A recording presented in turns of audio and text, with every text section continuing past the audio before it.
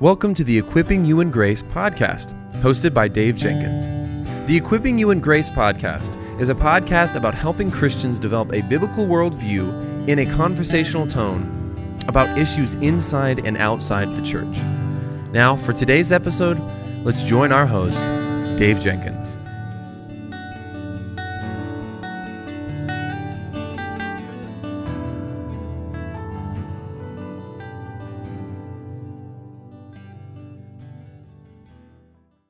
All right, guys. So welcome back to the Equipping You in Grace podcast. My name is Dave, and I'm the host for this podcast. And today I have a very special guest. You won't believe who it is. It's my wife, Sarah, my sweetheart. She is joining us today, and I'm excited. I think this is the first time in 5 years that you've been on the show. So, that's husband fail one-on-one right here. So, but it's okay. You do a lot. Once people hear about, all the things that you do, you're definitely not, slouching off in your responsibilities, in serving me and our readers and everything else. You're definitely active and serving the Lord and all those things. So, well, anyway, before we ramble on and on about that, can you just catch us up on what's happening in your life, in your ministry, and what are you working on, or those types of things? How, basically, a large answer of this, guys, will be, how is she helping Dave? So, yeah. Well, as you know, I'm currently working in the healthcare industry. It's a pretty recent job that I've started this year. And it's funny and maybe a bit ironic that I find myself in such a position considering the current social and political climate of our day. I know that I personally would not have chosen to put myself there. So it's definitely with 100% certainty that I can say that this is a work of God in my life. And because of this turn of events, I have an opportunity to see the underside of many healthcare related issues as they're coming up, often before others hear about them. So it's been interesting. Unfortunately, most of those issues being related or revealed, I should say, are not good or helpful to the public as a whole. But regardless of this, God is using me in this place and for his at this time for his good will and purpose. Currently, I'm also working on Theology for Life for the October issue of this year. That's going to be coming out at the end of this month. I am also working with a church in Pakistan to gather clothes and financial donations for their youth ministry. There's a lot of need in that area of the world right now, especially as winter's coming on. They don't have the proper clothing for their young people there, and that's pretty sad situation. But, we're hopeful that, given time and circulating that information around and how people can help, that they will be provided for, and the Lord will continue to use that. So I'm also working on editing some of Dave's book projects that he's writing. I think it's book number 3 that I'll be finishing up editing here shortly. And so you won't get to hear about that until later on, but behind the scenes type thing that you're hearing about now. So right. Everybody wants to know what that is. You'll find out. Don't you worry, your pretty little heads. You'll find out. All right. Well, that's great. Guys, Sarah really does work hard behind the scenes. And, our next issue is on Christian conscience and Christian liberty. It's an issue that we're both pretty passionate about. And so you'll be finding that here soon. Today we're going to talk about, Sarah, by the way, didn't mention this, but she's actually the managing editor of Servants of Grace. And she's also the managing editor of our magazine, Theology for Life. So she stays busy behind the scenes, working hard. And we're both concerned today about a great deal of things related, especially the theology, much of the theology being articulated in our culture, in the church, about what exactly does it mean to, love our neighbor. So as we've been talking about this thing, it just became kind of evident that, hey, let's do an episode and talk about this. So why is it so important, Sarah, that we, have a good understanding of what it means to love God and our neighbor? Well, in a nutshell, if we don't understand what it means to love God and our neighbor, we'll fail to uphold the great commandment, which Jesus talks about in Matthew 22, verses 34 through 40. If we let the world dictate what it means to love your neighbor as yourself, or to love the Lord your God with all your heart and with all your soul and with all your mind, we'll be misled by many philosophies. And I think that's coming true in the world around us today. So it's one of those things where you've really got to dial down and understand the meaning behind those words in Scripture. Yeah, exactly. That's really well said. So yeah, kind of just continuing on there. Yeah, it's a great point. Deuteronomy, what you're talking about it stems from Matthew 22, of course, 37 through 40, where Jesus tells us to love the Lord our God with all of our heart, with all of our mind, with all of our soul. That's known as, for those who don't know, you should know this. It is called the Great Commandment. It is not the Great Suggestion. It's called the Great Commandment. Okay, just so that we're clear. And it's so important to understand this, because not only just to understand what that passage means, but even to go back, because it's some people think, well, that's just in the New Testament. So, I'm reading in the New Testament, but it actually goes back to, the Old Testament, and it goes back even to Deuteronomy 6:5. And Deuteronomy 6:5 is actually at the heart of this book of the law. It's a very important book in the Old Testament. In fact, the prophets a lot of people don't know that the prophets actually use Deuteronomy for covenant. The prophets talk about covenant cursings and covenant blessings. And so to say that what I just did, that it's at the heart of a book the prophets use, and the prophets are a large portion of the Old Testament, that's a really big thing to say. But this is a book, Deuteronomy, in which Moses prepares Israel to enter the promised land. It's his final sermon to Israel. We have, Genesis, Exodus, Leviticus and Numbers, and then, we have Deuteronomy. So Moses knows that he's going to soon die. The people, they wandered in the wilderness for 40 years. They're going to finally enter the promised land. And so Moses begins with a history lesson. He's reminding them of how they've been delivered from Egypt, and they entered into a covenant relation with them. He gave them his truth to make them wise, gave them laws so that they would have a just and righteous society.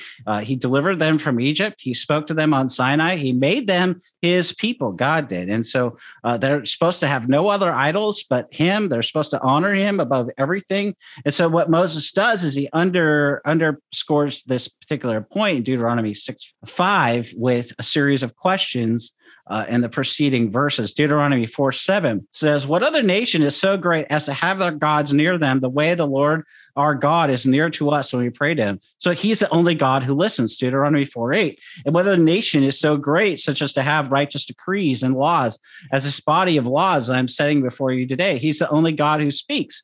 Deuteronomy 4:34 through 35 says, "Has any God ever tried to take for himself one nation out of another nation by testings, by miraculous signs and wonders, or by great and awesome deeds, like all the things the Lord your God did for you in Egypt? You were shown these things so that you might know that the Lord is God. Beside him, there's no other." So he's the only God who acts. And so Moses says, in light of this, guess what you're supposed to do? You're supposed to worship the Lord, right? He's the creator of all heaven and earth.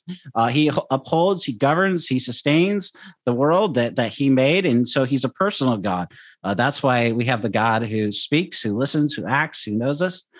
Medieval theologians, they used to say that the repetition is the mother of learning. And that's really what Moses does. He's repeating what he says. So medieval theologians probably got that, from Moses. They discovered that, that's an idea. It's a biblical idea. So Deuteronomy 4 closes, and Deuteronomy 5, it repeats that the Lord is the one and the living God. Now, without getting into, a lot of this, we'll just sum this up here. But that this is really what he's talking about. He's talking about the loving the Lord. And this is, the background, but for what Jesus says in Matthew 22:37-40. Love the Lord your God with all of your heart, with all of your soul, with all of your mind. Why? Because we're talking about, like Exodus 3:14 says, I am who I am. And Jesus even in 7 times in John's gospel, right? He says the 7 I am statements. They show that God is who he is. He's, eternally self-sufficient. He is who he is. He means what he means, and he's going to do what he's going to do. And this means that this God, he out of his, we need to say this. We might think, well, I'm supposed to love the Lord our God with all of our heart, with all my mind, with our soul. But what you need to understand is the reason that you do that is because not because God needs you. In fact, it's the opposite. You need God. Without God, you're not even going to exist. And it was out of the intertrinitarian love of the Father, the Son, and the Holy Spirit, one God in 3 essences, that he made us. Genesis 1 tells us, in his image and his likeness. So it's not us that need God. It's not that God needs our love. It's that he made us to know him and to be satisfied in his love. And that's such an important point, because it's not that I'm so good that God made me, and so God owes me in some sort of weird cosmic twist. It's actually the opposite way. The Creator created us to know him and to love him and to obey him, because we have a new heart with new desires. And some people think, this is even just not the New Testament. It's actually, you can go to Genesis 15 and you can see that Abraham was justified. How? He was made right with God. How? He was made right by believing God and by taking God at his word. And this is all throughout the Old Testament. It's all throughout the New Testament. So it can be said that salvation is literally taking God at his word, believing God who and what he says he is, and trusting in what he has said. And this command, it's made possible because we have a new heart. It's made the only way that you and I can love God is because we have that new heart. So that we have to say that that's not because we're so good. It's not because we're so we have it so together. It's because God has made us right with himself through Jesus, through his finished and sufficient work, and that's enough for us. And his love is enough for us. And this propels it fuels a love for our neighbor, and that's kind of what the Old Testament and even the New Testament is getting at. The command to love, it's not even just in the Old Testament, it's in the New Testament. It's a fruit of the Spirit even. So, and the fruit of the Spirit is, it's also a command, it's something that's supposed to be displayed in our lives. And so what we're talking about today, getting it right is absolutely paramount. So what do you think, Sarah? Well, absolutely. I 100% agree with you. So many of the commands that are in the Old Testament carry over into the New Testament when Jesus is talking about our duty to love God first and then our fellow man in Matthew 22, verses 37-40. And the fact is when the religious leaders of Jesus's day were talking to him, they were trying to trap him into misrepresenting the scripture or blaspheming against God. We see in this part of Matthew that this is just what Moses meant. It says, beginning in verse 34, but when the Pharisees heard that he had silenced the Sadducees, they gathered together, and one of them, a lawyer, asked him a question to test him. Teacher, which is the greatest commandment in the law? And he said to him, you shall love the Lord your God with all your heart and with all your soul and with all your mind. And this is the great and first commandment. And the second is like it. You shall love your neighbor as yourself. On these 2 commandments depend all the law and the prophets. So as you can see, it all connects and it all flows together. And that should shape everything that we our full understanding of what it means to love God and what it means to love our neighbor as ourselves. Yeah, that's really good. And if we flip back, who doesn't know? Raise your hand if you know the Sermon on the Mount and chapter 5-7. You might have read that. But at the very end, just to bring out this point that you made in Matthew 7 verses 28-29, it says this: and when Jesus finished saying these things, he's talking about finishing the Sermon on the Mount. The crowds were astonished at his teaching. For Verse 29, he says, for he was teaching them as one who had authority and not as their scribes. Now, that is, I can't tell you how important this. Here's people that the Pharisees, the religious leaders, to your point, that thought that they knew everything that was right. And now what the passage is telling us is that they had their opinions. Now they had opinions.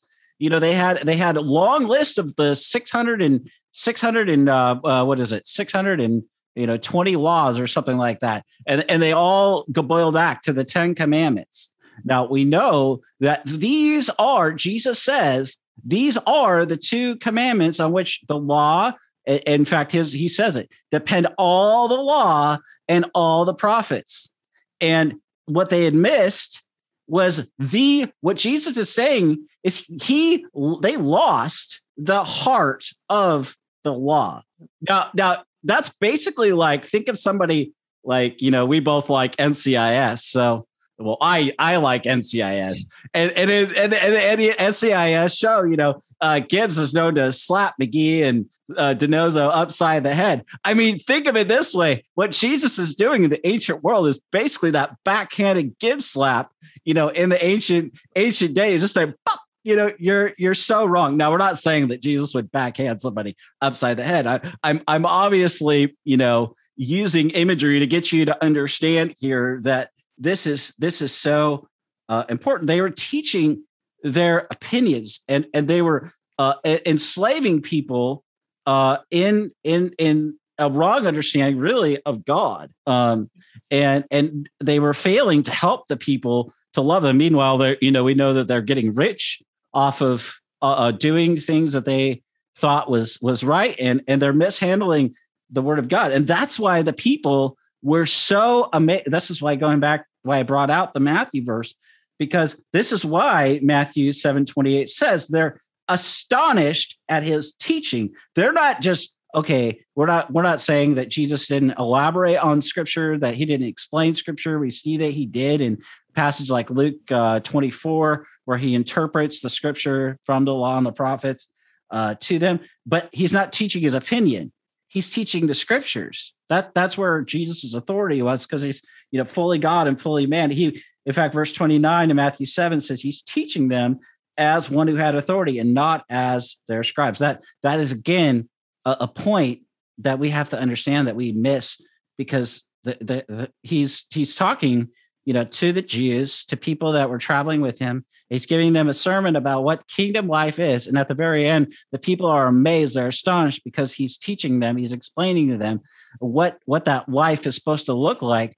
And they're astonished at his teaching, because he's not just giving them, oh, well, don't do this on Sunday or on the Sabbath, or don't do this on a Monday or a Tuesday or Wednesday. Otherwise, you're not going to be ritually clean, and you're going to have to, offer bulls and sacrifices or so. That's not what's happening here. He's teaching them. He's explaining to them what life in the kingdom is, and they're amazed, they're astonished, because he's done that so well. Well, and what's funny is, ironically, this was my morning reading in scripture this morning. I do a daily Bible reading, and part of it was these, 5, 6, and 7 of Matthew.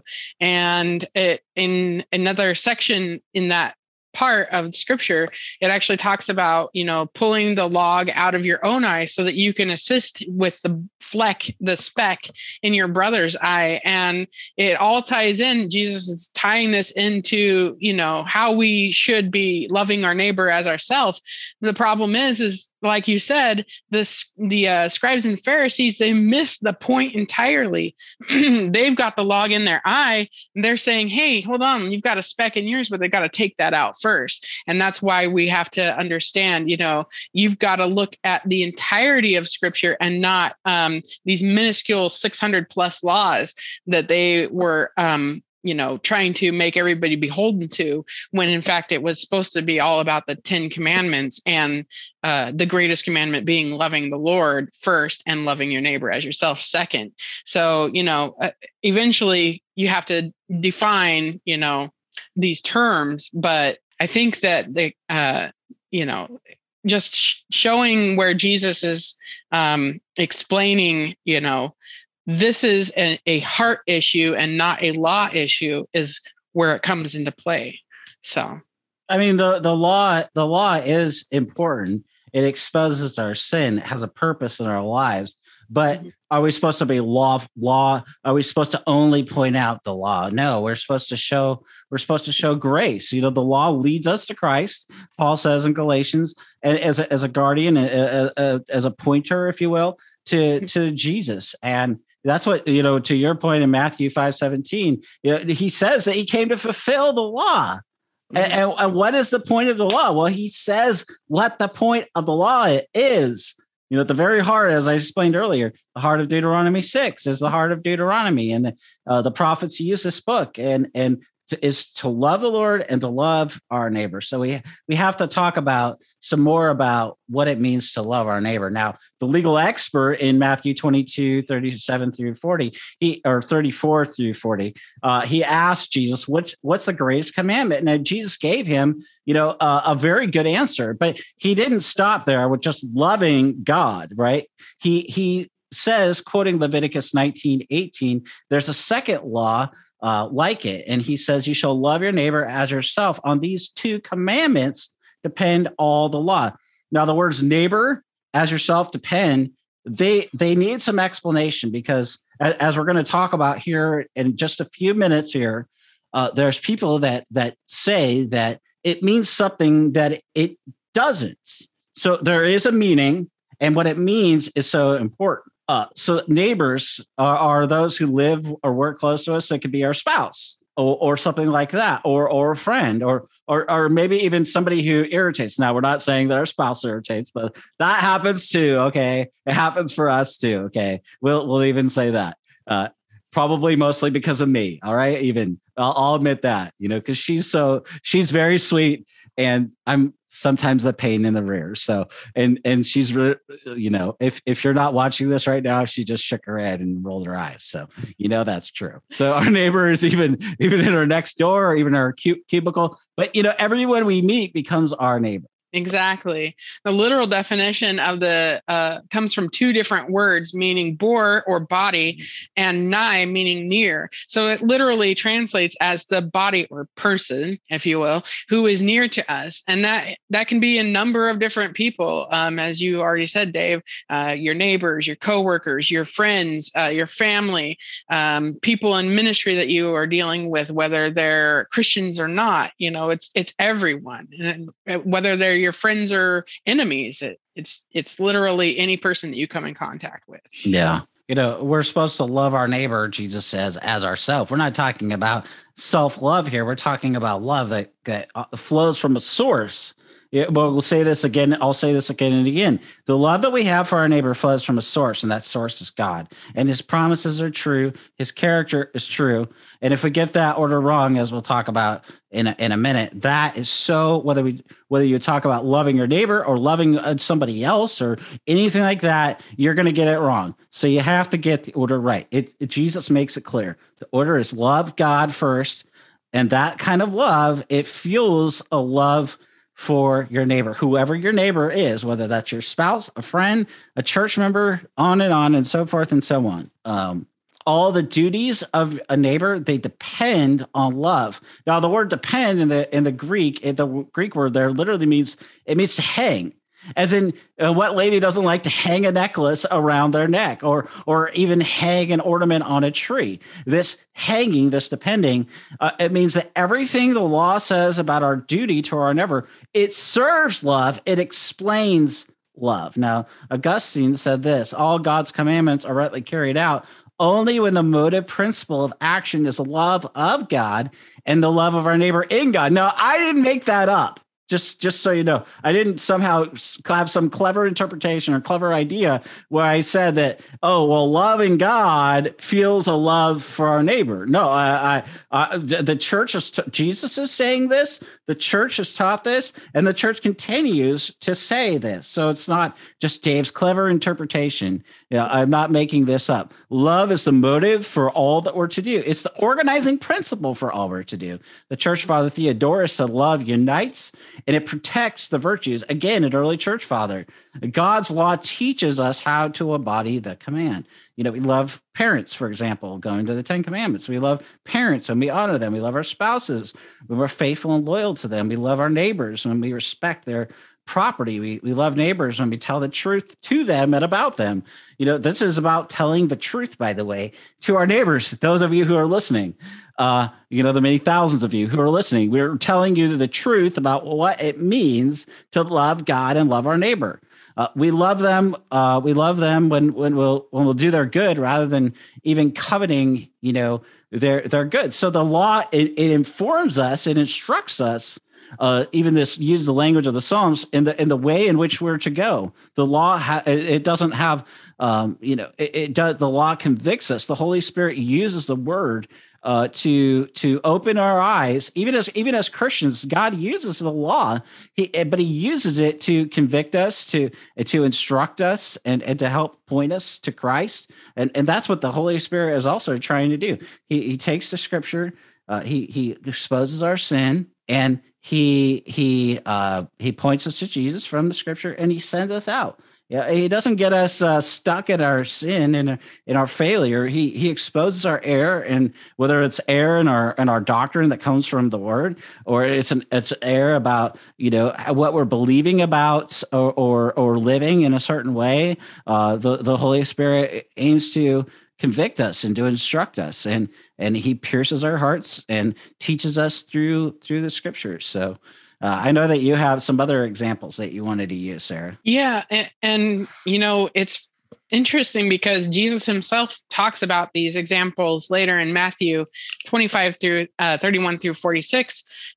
It's actually talking about the day of judgment when he's explaining how we're going to be judged based on how we love God and how we love our neighbors. It says starting in verse 31, when the Son of Man comes in his glory and all the angels with him, he will sit on his glorious throne. Before him will be gathered all the nations, and he will separate people one from another as a shepherd separates sheep from goats. And he will place the sheep on the right and the goats on the left. And then the king will say to those on his right, "Come, you who are blessed by my Father, inherit the kingdom prepared for you from the foundation of the world. For I was hungry, and you gave me food. I was thirsty, and you gave me drink. I was a stranger, and you welcomed me. I was naked, and you clothed me. I was sick, and you visited me. I was in prison, and you came to me." And then the righteous will answer him, saying, "Lord, when did we see you hungry and feed you, or thirsty and give you a drink? And when did we see you a stranger and welcome you, or naked and clothe you? And when did we see you sick or in prison and visit you?" And the king will answer them, "Truly, I say to you, as you did it to one of the least of these, my brothers, you did it to me." And then he will say to those on his left, "Depart from me, you cursed, into the eternal fire prepared for the devil and his angels. For I was hungry, and you gave me no food. I was thirsty, and you gave me no drink. I was a stranger, and you did not welcome me. Naked, and you did not clothe me. Sick and in prison, and you did not visit me." And they also will answer, saying, "Lord, when did we see you hungry or thirsty, or a stranger, or naked, or sick, or in prison, and did not minister to you?" And then he will answer to them, saying, "Truly, I say to you, as you did not do to one of the least of these, you did not do it to me. And these will go away into the eternal punishment, but the righteous into eternal life." So as you can see, Jesus is talking about how things are going to be on Judgment Day. But here's a very specific list of things that we can do to love our neighbor and to show love to the Lord as well.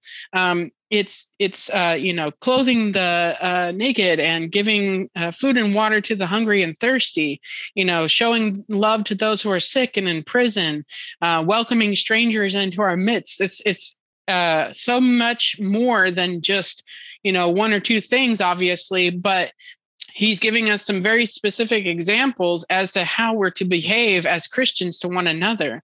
And it's not just other Christians that we're to love, as he mentions in Matthew 5:43 through 48, when he's explaining that we don't just love our friends and family, but everyone.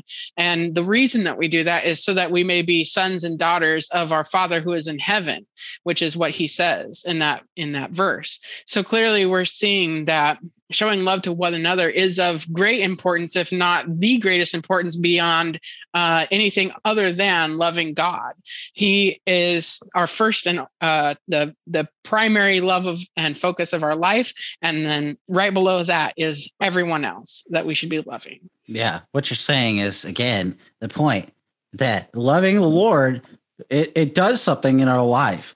It leads to, because of the new birth, it leads to loving our neighbors, even our enemies, even our opponents. What other religion is concerned with loving our opponents in such a way? None. And that's why Jesus' teaching about loving even your enemies is so shocking, even so controversial. Loving your enemies, loving those who oppose the truth. I mean, you see that in the book of Acts, right? They're in the public. They're Peter and James are in the public, or Peter and John are in the public square. And why are they in the public square? Because they're not in a building. They're taken out into the public square, and then people are wanting to take, the Jews are wanting to take them and silence them for preaching that they're in their own words in Acts 4, there's salvation in no other name but in Jesus. And but why? That's not tolerance. That's not allowing free speech. That's an imposition from a religion that opposes Christianity. Don't we see that today? Yeah, the answer is, it's a rhetorical question, but the answer, just to be clear, is yes. We see that today. And it's so important that we understand and that we see the foundation that we're laying, because many people get it wrong today. They say, you hear on the news, oh, well, doing loving actions and loving deeds it's a matter of loving your neighbor. Whoa. Wait a minute here. Let's back up. Am I only concerned with loving my neighbor? Because what we just talked about is loving the Lord, and then that fuels a love for your neighbor. So if you get that order wrong, don't you think that that's dangerous? And the danger is we're hearing this all the time. In fact, you hear it on the news, you hear it on radio, you see it all over the internet. You don't believe me? Do a simple Google search about loving your neighbor. The point will become very evident and very clear that it's wrong. What did you want to say about this before we get into some quotes? Well, you're absolutely right in that there is danger in having the wrong view of loving our neighbor. And lately we've been hearing a lot about what it means to be loving toward your neighbor, but by so many people that have either never read the Bible or rarely read the Bible and very rarely use it in context. They use it as a means of political and social manipulation to get an agenda moving forward that they want to be, the way of the government or the way of the people. But it's very rarely a biblical thing. They're taking scripture and using it almost like a weapon, to be honest with you. They wave this sword around in a haphazard method, just lopping off arms here and there to get what they want. And it's basically like So many people back in the day would be considered a Bible thumper because they would take the word of God and hit people over the head with it, metaphorically speaking. Well, they're doing this only in a more dangerous method. They're taking the scriptures and they're taking specifically love your neighbor as yourself to and applying it in ways that it was never meant to be applied. Yeah. And before I read these quotes and before we engage in them a little bit here, I just want to be clear. This part of the episode is not about whether you should take the vaccine or not. There's a lot of other podcasts that have already covered that. There's a lot of articles that have already covered that. And at the very end, we're going to talk about Christian liberty and conscience and all these things. So I just want to say that so I don't lose you and you don't stick around till the end, because you will want to stick around till the end. One writer from the Orlando Sentinel, Barbara Beck, says a vaccinated society is a step towards eliminating COVID-19. Choosing to be vaccinated, she says, is selfless. It's responsible. Now, notice what she says. She says it's responsible. And then she says it's an act of loving our neighbor. Then she makes it a moral imperative when she says it's the right thing to do. But I get it. Not everyone cares about loving our neighbor. So what she does is she says, look, she's making a moral argument. So she's saying it's a moral imperative to getting vaccinated is equated with loving your neighbor. But we just already talked about this. First, the order is important. You have to love the Lord, and then that fuels a love for our neighbor. But what she's saying is just love your neighbor. Well, that's not biblical. You can't. It is not possible to. It's not possible for me to love my wife, to love my neighbor, to do loving goods and loving deeds towards other people without loving God first. It's not possible. In fact, we call this in us theology nerds, we call this moralism. That's exactly what she's saying. And moralism is just, just do better things. And then she actually provides a biting commentary. Well, not everybody cares about loving our neighbor. Actually, what I would say to you, Barbara Beck, is you don't care about loving your neighbor at all because you didn't tell people to love the Lord. And actually, that's not even biblical. So your understanding, Barbara Beck, of what it means to love our neighbor is not only wrong, you're actually teaching falsely. Mm-hmm. Yep. This is a manipulation tactic used by psychologists and others to basically coerce people into something because of their natural guilt response to such a thing as, well, not everybody cares to be loving to our neighbor. It's basically flipping the script on it, saying, well, if you don't do this, then you're not loving your neighbor. If you don't act this way, then you're not loving your neighbor. That's like saying, if you don't eat peanut butter and jelly sandwiches, then you hate sandwiches. That doesn't make sense, right? Yep, if you don't drink orange juice, then you're not being healthy. Well, what if I have an orange juice intolerance? This doesn't make sense. Walter Kim is the president of the National Association of Evangelicals. So he's a well-respected figure leading a supposed well-respected organization. Whether they're respected or not anymore, I don't know. I don't personally follow them. So that's beyond my purview here. And I don't say that as a knock either or an insult. I'm just saying, like, I don't follow them and I don't pay attention to them. But other than that, I found this statement to be interesting as it relates to the discussion that we're having today, just to be clear. So there's no confusion. I'm not insulting Walter Kim or the National Association of Evangelicals on this podcast. And neither do we believe in insulting people. We want to deal with what people say. We want to take them at their and engage with their ideas. So that's the goal here. So Walter Kim said that the more that we can move the discourse from a discourse about politics and political affiliation to one of mission, of love for neighbor, of following Jesus, who would honor the image of God in others, then I think we're tapping into something that is profoundly motivating for evangelicals. What I want to say is, first off, I think that what he's saying, I like a lot of what he's saying. First off, let me say that we should, as he says, honor the image of God in others. That's why we should give people the benefit of the doubt. We should honor the image of God. Everybody is made in the image of God, and so everybody is worthy of dignity, value, and respect. So amen to that part of what he says. But underlying the heart of this comment basically is the idea that basically we shouldn't care about politics. And I think that is I'm not saying that he's saying that, but underlying his remarks, he says, the more we can move the discourse from a discourse about politics and political affiliation to one of mission, as if politics is unimportant, he's saying, to the mission, moving the discourse, so moving away from the discourse from one topic to another. Now, should our primary allegiance, should our primary focus be political? No, but neither should we dismiss politics. We see politics in the Bible. There's Joseph, there's Daniel, there's all these. I mean, you talk about. I guess Walter would have us take out Joseph from the book of Genesis, or other things like that. There's significant political stuff in the Bible, and so. I always am like, what are you saying? Like, I know what you're saying. You're saying that we shouldn't be primarily politically focused, and that's true and that's right. But it's also a category error to say that we shouldn't engage in politics when you pit one thing against the other. That's what you're doing. You're comparing one thing to the other, but you're dismissing when you compare and contrast something.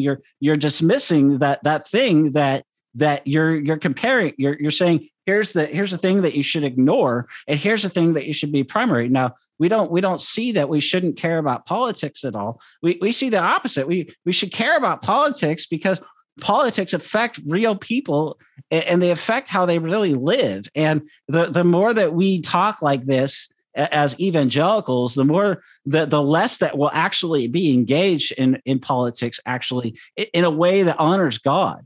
And this is what, Daniel, what he left Jerusalem, for example, we learned he left Jerusalem to go to Babylon, to enter into this culture with, his brothers there from Israel. And he immersed himself and he learned that culture, but he didn't lose his faith in the Lord, and the Lord honored his faithfulness and gave him even more promise. We see this with Joseph, right? He was tested, by Potiphar's wife, and what did God do? He raised him up. He raised him up to lead the nation, to preserve in the province of God the nation of Israel, and his family, the family of Jacob, and his father and his brothers, and so we don't not care about politics, and we don't make statements like this. He is right in his comparison that we should be concerned about the mission, and Christians have been concerned about the mission, out of honoring the image of God in others. So we are concerned about reaching the lost and making disciples, and that is. He's right. If there is something profoundly motivating for evangelicals, but there's also equally something profoundly motivating today for evangelicals about wrong views like this in and of itself, where we dismiss politics. And then that says to many evangelicals, I shouldn't care about politics. It says to the average Christian, well, this man, he leads the National Association of Evangelicals. He just told me that I need to move on and focus on the primary mission, which should be our mission of making disciples and in the local church, but we also have a witness issue, and this statement is a bad statement on its face because of what it says about our witness.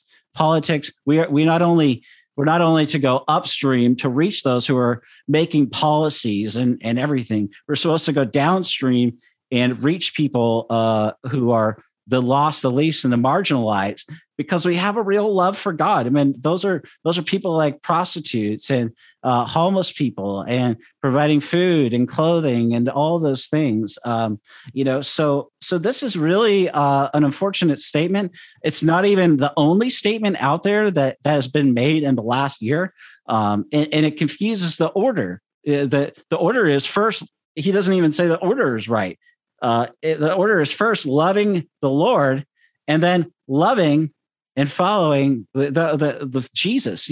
We have to love the Lord first, and out of that comes our following Him and loving other people. So it's a kind of it's kind of a goofy thing that he's saying. Mm-hmm. Yeah.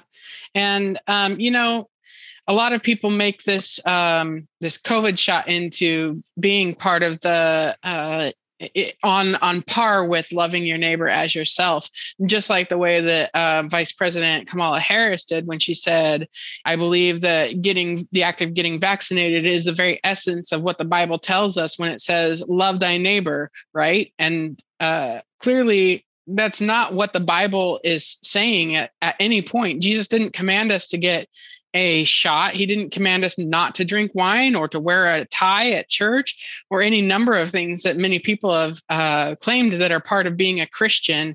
The part of the problem that I see in the world around us right now is, what. And I think, to be fair, in Walter Kim's statement, that it's so entrenched in the politics right now, is that they are putting something that is political on par with the Bible, and that's not. We are not called to do that. It's not biblical to do that. We should care about politics. We should, be in prayer for our leaders. We should be looking to provide an example to the world around us through our leadership, both in the church and outside of the church, whether it's in politics or just in our social spheres, neighborhoods and such. That where people can say, okay, that's the love of Jesus in that person, and I can see it shining through. So we cannot in any circumstance say doing one thing that's not specifically mentioned in the Bible is on level with Scripture, right? So people will say, okay, they make the argument about vaccines, or they make the argument about marijuana, or they make the argument about scandalous clothing or seeing R-rated movies, or whatever it is. It and we're going to talk about this a little bit more later, but it comes back to Christian liberty, where we're at as believers, and what God has put on our hearts personally to mirror that to those around us as His love for those people. So we're commanded to love them, but it doesn't say specifically go get the shot, because that's loving them. So exactly. And just to highlight what you're saying, in an August 18th, 2021 video message directed to Americans, Pope Francis of the Roman Catholic Church said, being vaccinated with vaccines authorized by competent authorities is an act of love and contributing to ensure the majority of people are vaccinated is an act of love. Vaccination is a simple but profound way of promoting the common good and caring for others, especially the most vulnerable. Notice again what he doesn't say. He doesn't say that you love the Lord and that such a love fuels you to then get the vaccine. He makes instead a moralistic argument saying that getting vaccinated is an act of love. Now, I told you that we're not going to talk. I'm not talking about whether you do get a vaccine or not. I'm just commenting on the fact that the statement itself on its face is moralistic in that it doesn't have the right biblical order. Jesus talks about it repeatedly over and over again. You look at how Jesus talked about love the Lord, and that'll fuel a love for your neighbor. Instead, the Pope and other people, what they want us to do is they want us to do acts of love without the power, the source to actually do that loving act. Right. And it's not only moralistic in that, okay, well, this is a behavior that you should do because, as he says, it's to promote the common good and care for each other, even the most vulnerable. Well, maybe that's true, but it lacks the power. It doesn't plug, when I plug in, I have to plug in my laptop. Otherwise the laptop will die. I have to plug in my phone for the same reason. Otherwise it's going to die. If we don't plug into the right source, namely God, the one who makes this command, how in the world are you going to be able to love your neighbor. And that's the problem. That is the problem. That's why we're doing this episode. It is not to comment on whether you are to get a vaccine or not. It's to make the point that people that are making these statements, they're making them and they're categorically confused in the church and outside the church about what it means to love our neighbor. Now, I will say this, okay? I will say this, that there, as Sarah said, there's no verse that says that you should get vaccinated or not. That whether you choose to get vaccinated or not. Now, let me say this. Both my wife and I, we have had COVID. We are immune from the disease. How long or however, they don't know, that yet. But we've had COVID. So it's not like we're just saying this, oh, well, we haven't had COVID. We haven't experienced it. No, it knocked me down. I was literally asleep most of a week.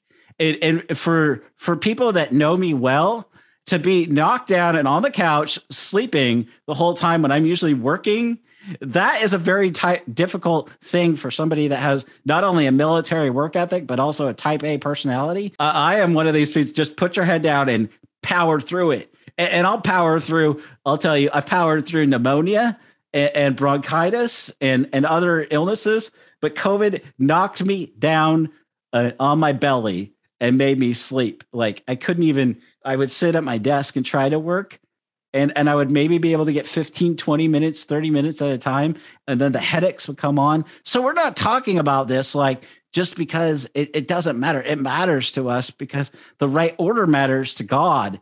And it's not even a matter of getting a vaccine at that point. It's a matter of we have to talk about the theology, and everyone is, as R.C. Sproul said, the question is whether you're a good theologian or a bad theologian, and these people are bad theologians, and so that's why we're pointing it out that their bad theology. It's leading people to do things that otherwise they might not do, but they're framing it in a moral way, in a moral imperative way. But the underpinning of it is actually moralistic, and moralism is not the gospel. Right. There's no way that you can, like I said earlier, you don't just not plug in your phone. If you don't plug in your phone or your laptop, it dies. And the same thing happens with the moralistic gospel. You die, and people are dying. And whether the vaccine or whatever is a moral imperative or you think that it is, I personally, that's your conscience issue, and we'll talk about that in a minute. But what isn't a conscience issue is having the right order and being told to obey a moral imperative because it's a matter of loving God, and people are neglecting this source for that. Like if you, for example, I'll use this example again just to repeat myself for the third time. In a short sentence, in a short little explanation. If I don't plug in my phone, if I don't plug in my laptop, it dies. If you don't plug into the source, meaning if you're not born again, there's no way for you to love your neighbor. There's no way that you're going to do and loving things and loving deeds towards other people with the right motive as God designed you to do. Well, and not to mention that, but we would be remiss in our discussion here about, Christian liberty and Christian freedom if we didn't talk about how God calls us to be the temple of his Spirit. And there's a section in 1 Corinthians 6, 12 through 20 that I wanted to touch on here, which says, all things are lawful for me, but all things are not helpful. The things that are lawful for me, but all things are lawful for me, but I will not be brought under the power of any. Foods for the stomach, and the stomach are for foods, but God will destroy it both and them. Now the body is not for sexual immorality, but for the Lord, and the Lord for the body. And God both raised up the Lord and will also raise us up by his power. Then in verse 15, it says, do you not know that your bodies are members of Christ? Shall I then take the members of Christ and make them members of a harlot? Certainly not. Or do you not know that he who is joined to a harlot is one body with her? For the two shall become one, he says, one flesh. But he who is joined to the Lord is one with him in spirit.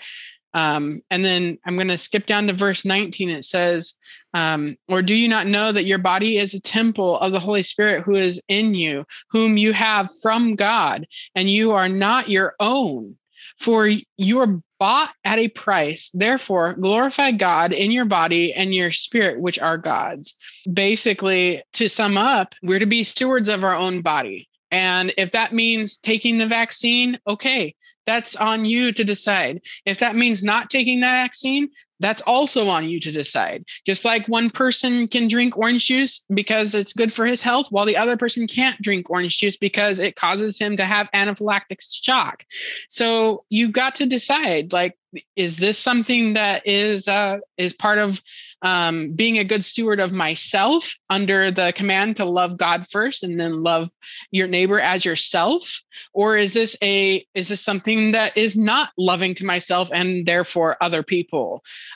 You've got to know the difference between a command of God, which is, love and love, or a command of somebody outside from God, a government body or something where they give a mandate and you have to choose. Is it something that is going against what God says in Scripture? Is it going against something that is that I feel is wrong in my spirit because God is telling me this isn't what I want you to do? Is it going to hurt other people in some way or another? And then you've got to make the choice based on, your answers to those questions. It's not something that is necessarily a, yes or no. You've got to think these things through. You've got to make sure that you are having biblical reasons for the actions that you take based on yes or no questions. So when we come back to this, idea of Christian liberty, it's not always a straightforward thing. Should you eat meat sacrificed to idols? Well, probably not. But is there anything in the law that says you can't? No, not really. No. Is there a reason for you to abstain 100% from drinking alcohol of any kind? You could make an argument. Don't be drunk. Drunkenness is a sin. But does that mean all alcohol? No.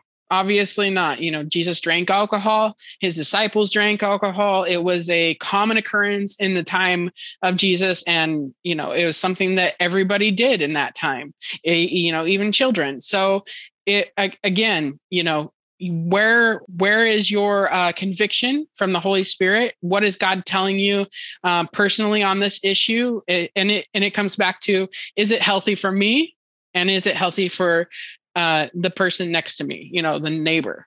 So yep. That's, in a nutshell. Yeah. Anyway, that's a really good point about what you said. And, the social gospel, it reverses the order. It says love, to be clear, it reverses the order of the Great Commandment. The Great Commandment says, love the Lord your God with all of your heart, with all of your mind, with all of your soul. But according to the social gospel, you have to love your neighbor, and they forget about love, the Lord. And what does that do? It ends up, we end up seeing this all throughout our society, our civilization. You have people who say, oh, well, it's a matter of, just be involved in justice. Well, we're not against being involved in justice, but we have to have the right order. We care about matters of justice because we love the Lord. And it's because of loving the Lord that fuels our understanding. Like, should Christians fight against sex trafficking? Yes, but should they only just fight against it in their own power? The answer is no. That's the social gospel. The reason that we engage against abortion and sex trafficking and wrong theology is because we love the Lord and we love our neighbor, right? And that fuels our concern about even social issues. Now, but the social justice, the social gospel does the opposite. It says, well, just do these things and then there'll be social good. No, that's a false gospel. That's no gospel. It's like saying, if I don't have my laptop plugged in, again, I'll use that example. If I don't have my phone plugged in at night, my phone won't die. Hello, somebody. That's not going to happen. It's not going to happen. If I don't have my phone plugged in, my phone will die because I use it all the time. If I don't have my laptop plugged in when it's close to dying, it's going to die. It's not going to be able to be used. And in the same way, we're going to die spiritually. There's eternal consequences for getting. This is not just a secondary trite issue. You might think, oh, it's out there, but it doesn't really matter. Well, look at what it does. You look at the fighting on the streets and the racial disharmony in our country, and we haven't even talked on this podcast. I'm going to talk about it in on a Wednesday episode about the problem of sex trafficking. But the problem of sex trafficking has exploded in our country, and should Christians not care about that? Just even as much as they care about fighting against abortion and seeing it ended. But we have to understand why. It's because we love the Lord, and that love fuels a love for our neighbor. And so the order matters, and that's what's so dangerous about what's being said by these people, by these politicians. Just get a vaccine because it's a matter of loving your neighbor. That's not what the Bible says is actually what it means to love your neighbor. Now, being concerned, right, as we talked about, being concerned about your neighbor's well-being and their welfare, absolutely 100% on board with that. But that doesn't mean that you, out of love for your neighbor or even love for God, have to get a vaccine. Yep. There's no moral imperative that says that getting a vaccine equates to loving your neighbor and loving God by extension. That's not what Jesus is saying. But there's people that are saying that, and it's a false moral equivalency. Yeah. And so many times I've seen people use that verse, loving your neighbor as yourself, to promote ideals or philosophies that are not truly loving or caring towards people. For example, did you know that many of the Southern slave owners during the 18th and 19th century tried to make the case for Christian charity in regards to keeping their slaves by using that love your neighbor as yourself verse as an example? They would say things like, well, by comparison to the poor of Europe and the workers in the northern states, the slaves are better cared for. They said that the slave owners would protect and assist them when they were sick and aged, unlike those who were, fired from their work or were left to fend helplessly for themselves. That was a quote taken from ushistory.org. Another one that they cite on ChristianityToday.com is they would say, slavery removes people from a culture that was worshiped the devil and practiced witchcraft and sorcery and other evils. They would say that slavery brings heathens to a Christian land where they can hear the gospel. Christian masters to provide religious instruction for their slaves. Under slavery, people are treated with kindness, as many northern visitors can attest. And they would say stuff like, it is in the slaveholders' interest to treat their slaves well, because the slaves that they're treated more benevolently are harder workers and stuff like that. It's just a clear example of twisting love your neighbor as yourself to fit their own agenda. And the epitome of the point here is that it is completely unbiblical, not to mention unethical, especially where like slavery is concerned. When we try and push a political agenda using manipulation of scripture, we're not serving Jesus Christ, but Satan. Exactly. That's in 1920, there was a book called Christianity and Liberalism written by J. Gresham Machen. I know you and I have talked about him. And he said that what we're talking about, the social gospel, is a different religion entirely. And that's what it is. It is not Christianity. Christianity is not, I save myself by pulling up my bootstraps and just addressing my behavior. Now, biblical Christianity does address our behavior. It does change our behavior. But again, it's not because of our behavior or even because of our neighbor. It's because of Jesus Christ. That's exactly what Jesus was talking about in the Great Commandment. Remember, he's talking to a religious leader, A religious leader is asking him this question. By the way, he's asking it to entrap him. Right. In the Great Commandment. And that's exactly the point today. People today are trying to entrap Christians into being seduced by a false gospel that says, just be concerned about your neighbor. Okay, great. Why wouldn't we? We started the hospitals. We started pretty much the care of other people. We started the institutions of higher learning to train pastors and so on. By the way, we saved some people. Non-Christians are going to be shocked by this, but Christians actually saved non-Christian books. By the way, in Alexandria, we saved them, the classics, Plato, Aristotle, so on and so forth. We save them, even the classics of literature. By the way, we save them. Why? Because Jesus tells us that we're to love him with our mind and our all. So if you don't get it right and you think maybe today, and maybe you're a Christian and you're like, well, it doesn't really matter what I do about this or whatever. I want to say in some sense, you're correct. You have a conscience and you need to use that conscience as a Christian, but your conscience is not to be informed by your feelings or even misinformation. As Christians, our conscience has to be informed by truth. As Christians, we have truth. We have the Bible, the 66 books that constitute the Word of God. So the question isn't, do I get a vaccine or not? The question is the vaccine in the Bible? Is it supported by Scripture? Do you have scriptural support for getting or not getting a vaccine? The argument that it's a matter of loving our neighbor is not a valid biblical argument. It's not. You cannot prove that getting a vaccine equates to loving God and loving your neighbor. There is no way, to be clear, that you could prove it. But that said, that it is a matter of your conscience, meaning that you have to do your own work, not just studying what science says, but studying also what Scripture says. And Scripture also is our final authority. Science is not our final authority, but neither are we anti-science, as some people say.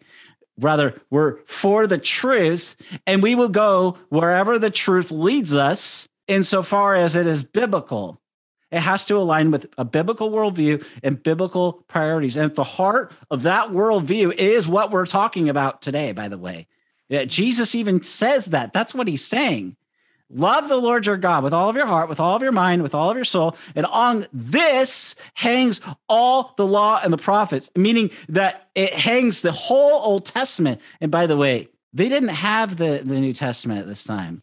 Just to really blow your mind, they did not have the New Testament. So what Jesus is saying is all of Scripture at this time, it hangs on all. This is all the Scripture is, and this is all that it matters. And even today, that's what matters. Love the Lord. The only way that you can love the Lord is by becoming a new creation, to repent and to believe and to trust Christ if you haven't already. That's so vital. But as a Christian, your conscience has to be informed by truth. You have to be, as we've talked about, discerning, but you also have freedom, but not, some people think, I have Christian freedom, so that means I can do whatever I want to do. No, it means that you have freedom insofar as what Scripture says.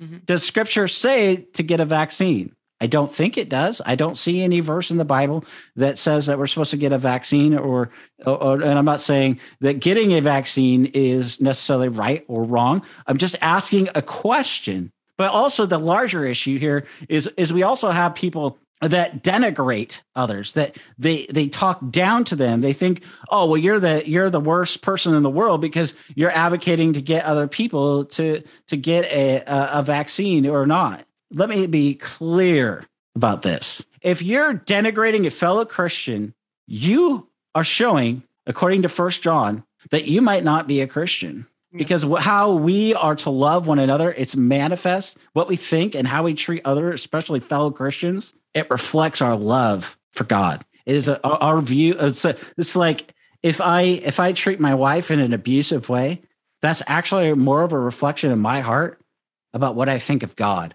Because I'm commanded to love my wife. That's not an option, Paul says in Ephesians 5. I am commanded. In fact, I'm commanded in most translations, it's 5 times in Ephesians 5. In the Greek, is actually 6 times.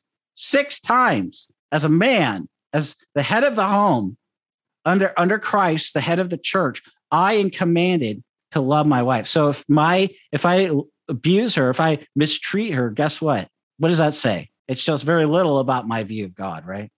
In the same way, if we belittle and we mistreat other people, guess what? It says a lot about our view of God. And I want to say there's sin on both sides here. There's sin on both sides of those who are anti-vaccine, who bind the conscience and make other people feel bad in our local churches. And there's sin on the other side of people saying, well, you have to get a vaccine as a Christian. There's nothing in the Bible that says either one. There's nothing. You can't show me one verse. And if you think you can, you send that verse to me. Chapter and verse, and we'll talk. In fact, you know what? We'll probably get on the phone and talk. You cannot show me one verse. I'll challenge you. I'll even challenge those of you who listen. You show me one verse that says that you have to get a vaccine, and I'll show you that there isn't a verse that supports that. But this is Christian charity. We give the benefit of the doubt. We are loving to one another. In fact, Paul says in Galatians 6:1 to bear each other's burdens and thus fulfill the law of Christ. What is the law of Christ? The law of Christ is what we've been talking about today. Bearing each other's burdens, by the way, is a matter. It's a matter for us of obedience to God in our local churches. So if you think that decimating and destroying and tearing down because you believe that the vaccine is right and somebody doesn't, you need to go back and you need to repent because you're not being loving. You're not being loving to your fellow Christian. And we're not. We're again, I'll be perfectly clear. We have our thoughts, our preferences on this topic. We both do, and we're both in agreement about those things. But behind this idea that you have to get a vaccine because it's a moral imperative is bad theology. And what bad theology does is hurts people absolutely. Good theology that comes from the Bible, it is life-giving. It doesn't destroy people. It doesn't lead people away from God. The word cuts, but the word also heals. The word, yes, convicts, but it also, by the Spirit, he brings healing through the word of God, through the person and work of Jesus that the whole Bible testifies to.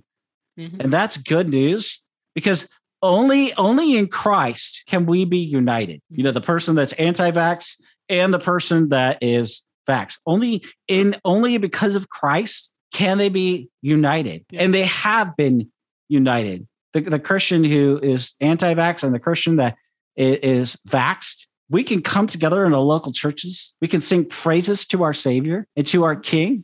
We can love one another. We can agree. Guess what?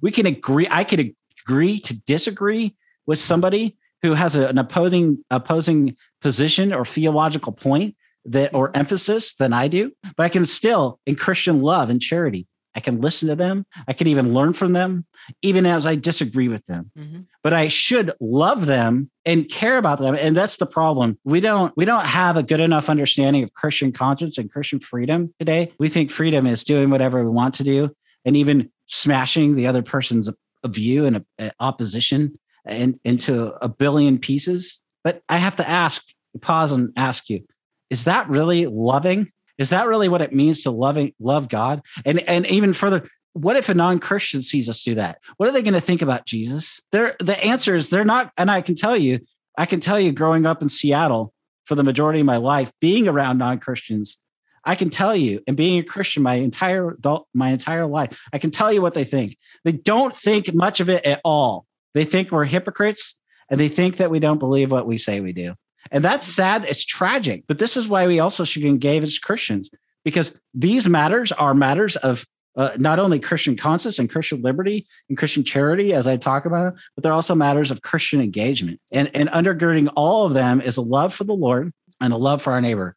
That's why we're not afraid to have the open exchange of ideas. That's why Paul wasn't afraid to go and engage people with biblical truth and even use secular ideas to win people to the truth. And we shouldn't either. And we should go, Jesus demonstrated this over and over again. He went out of his way to talk to the Samaritan woman some 15, 20 miles in his sandals, by the way, in that day, we should go the distance with people, and we should care about people, all because we love God and we love one another. So, Sarah, what do you want to say? Well, just to summarize, there is just three main points here. Does it jive with Scripture? Is it scriptural? Is it biblical?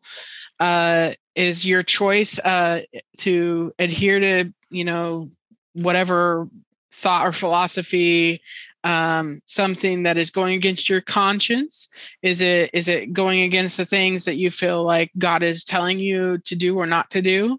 And thirdly, is it going to do harm to others? Is it going to cause problems in your relationships? Is it going to cause physical illness? Now, obviously that circles back all the way back to, loving your neighbor as yourself. But before that, obviously loving God first. We have to make the decisions based on the best knowledge that we have at the time.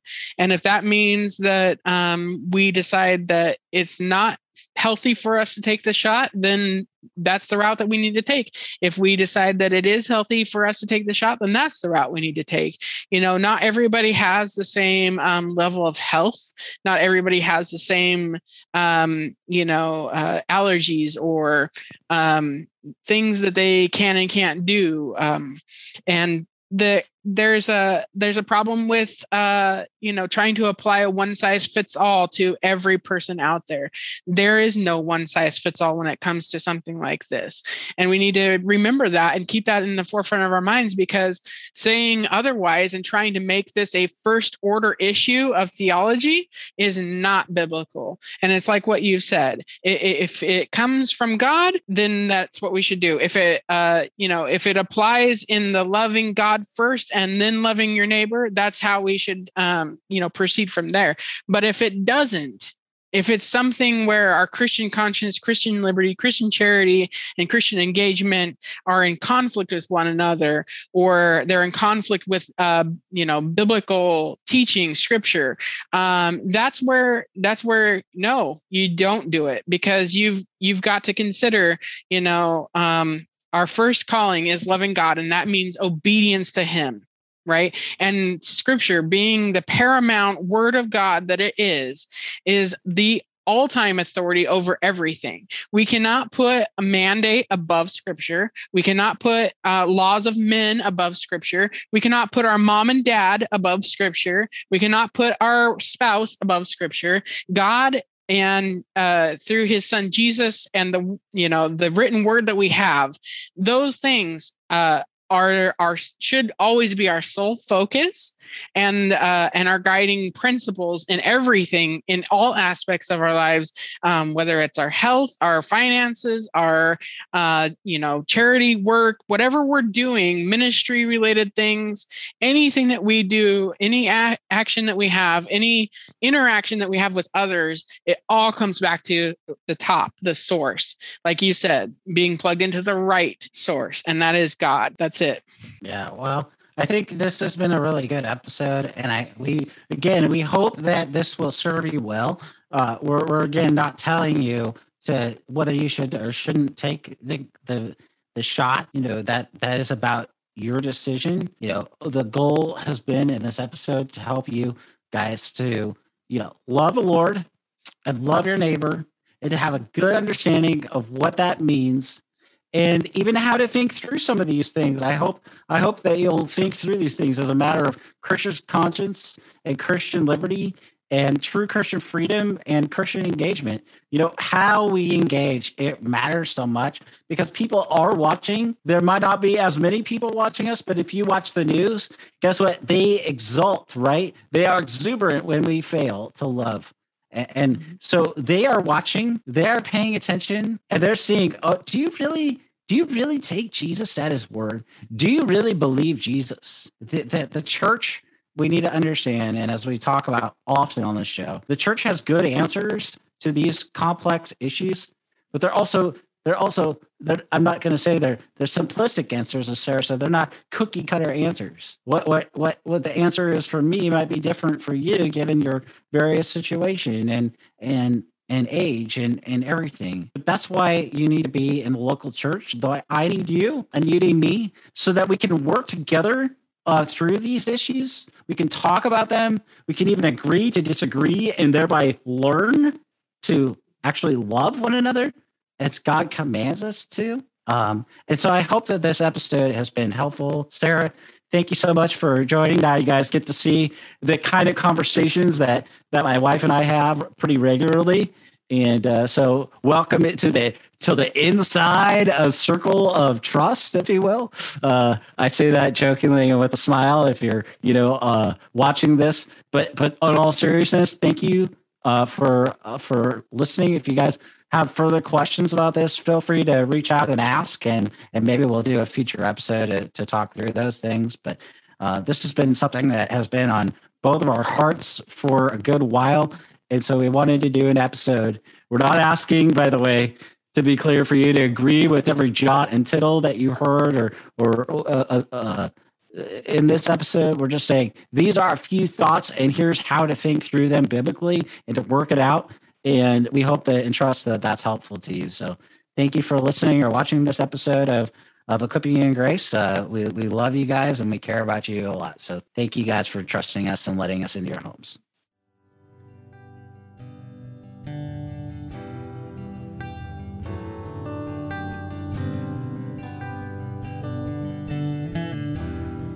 Thank you for listening to the Equipping You in Grace podcast. If you enjoyed it, please subscribe, rate us on the app, and share this with your friends and family on social media.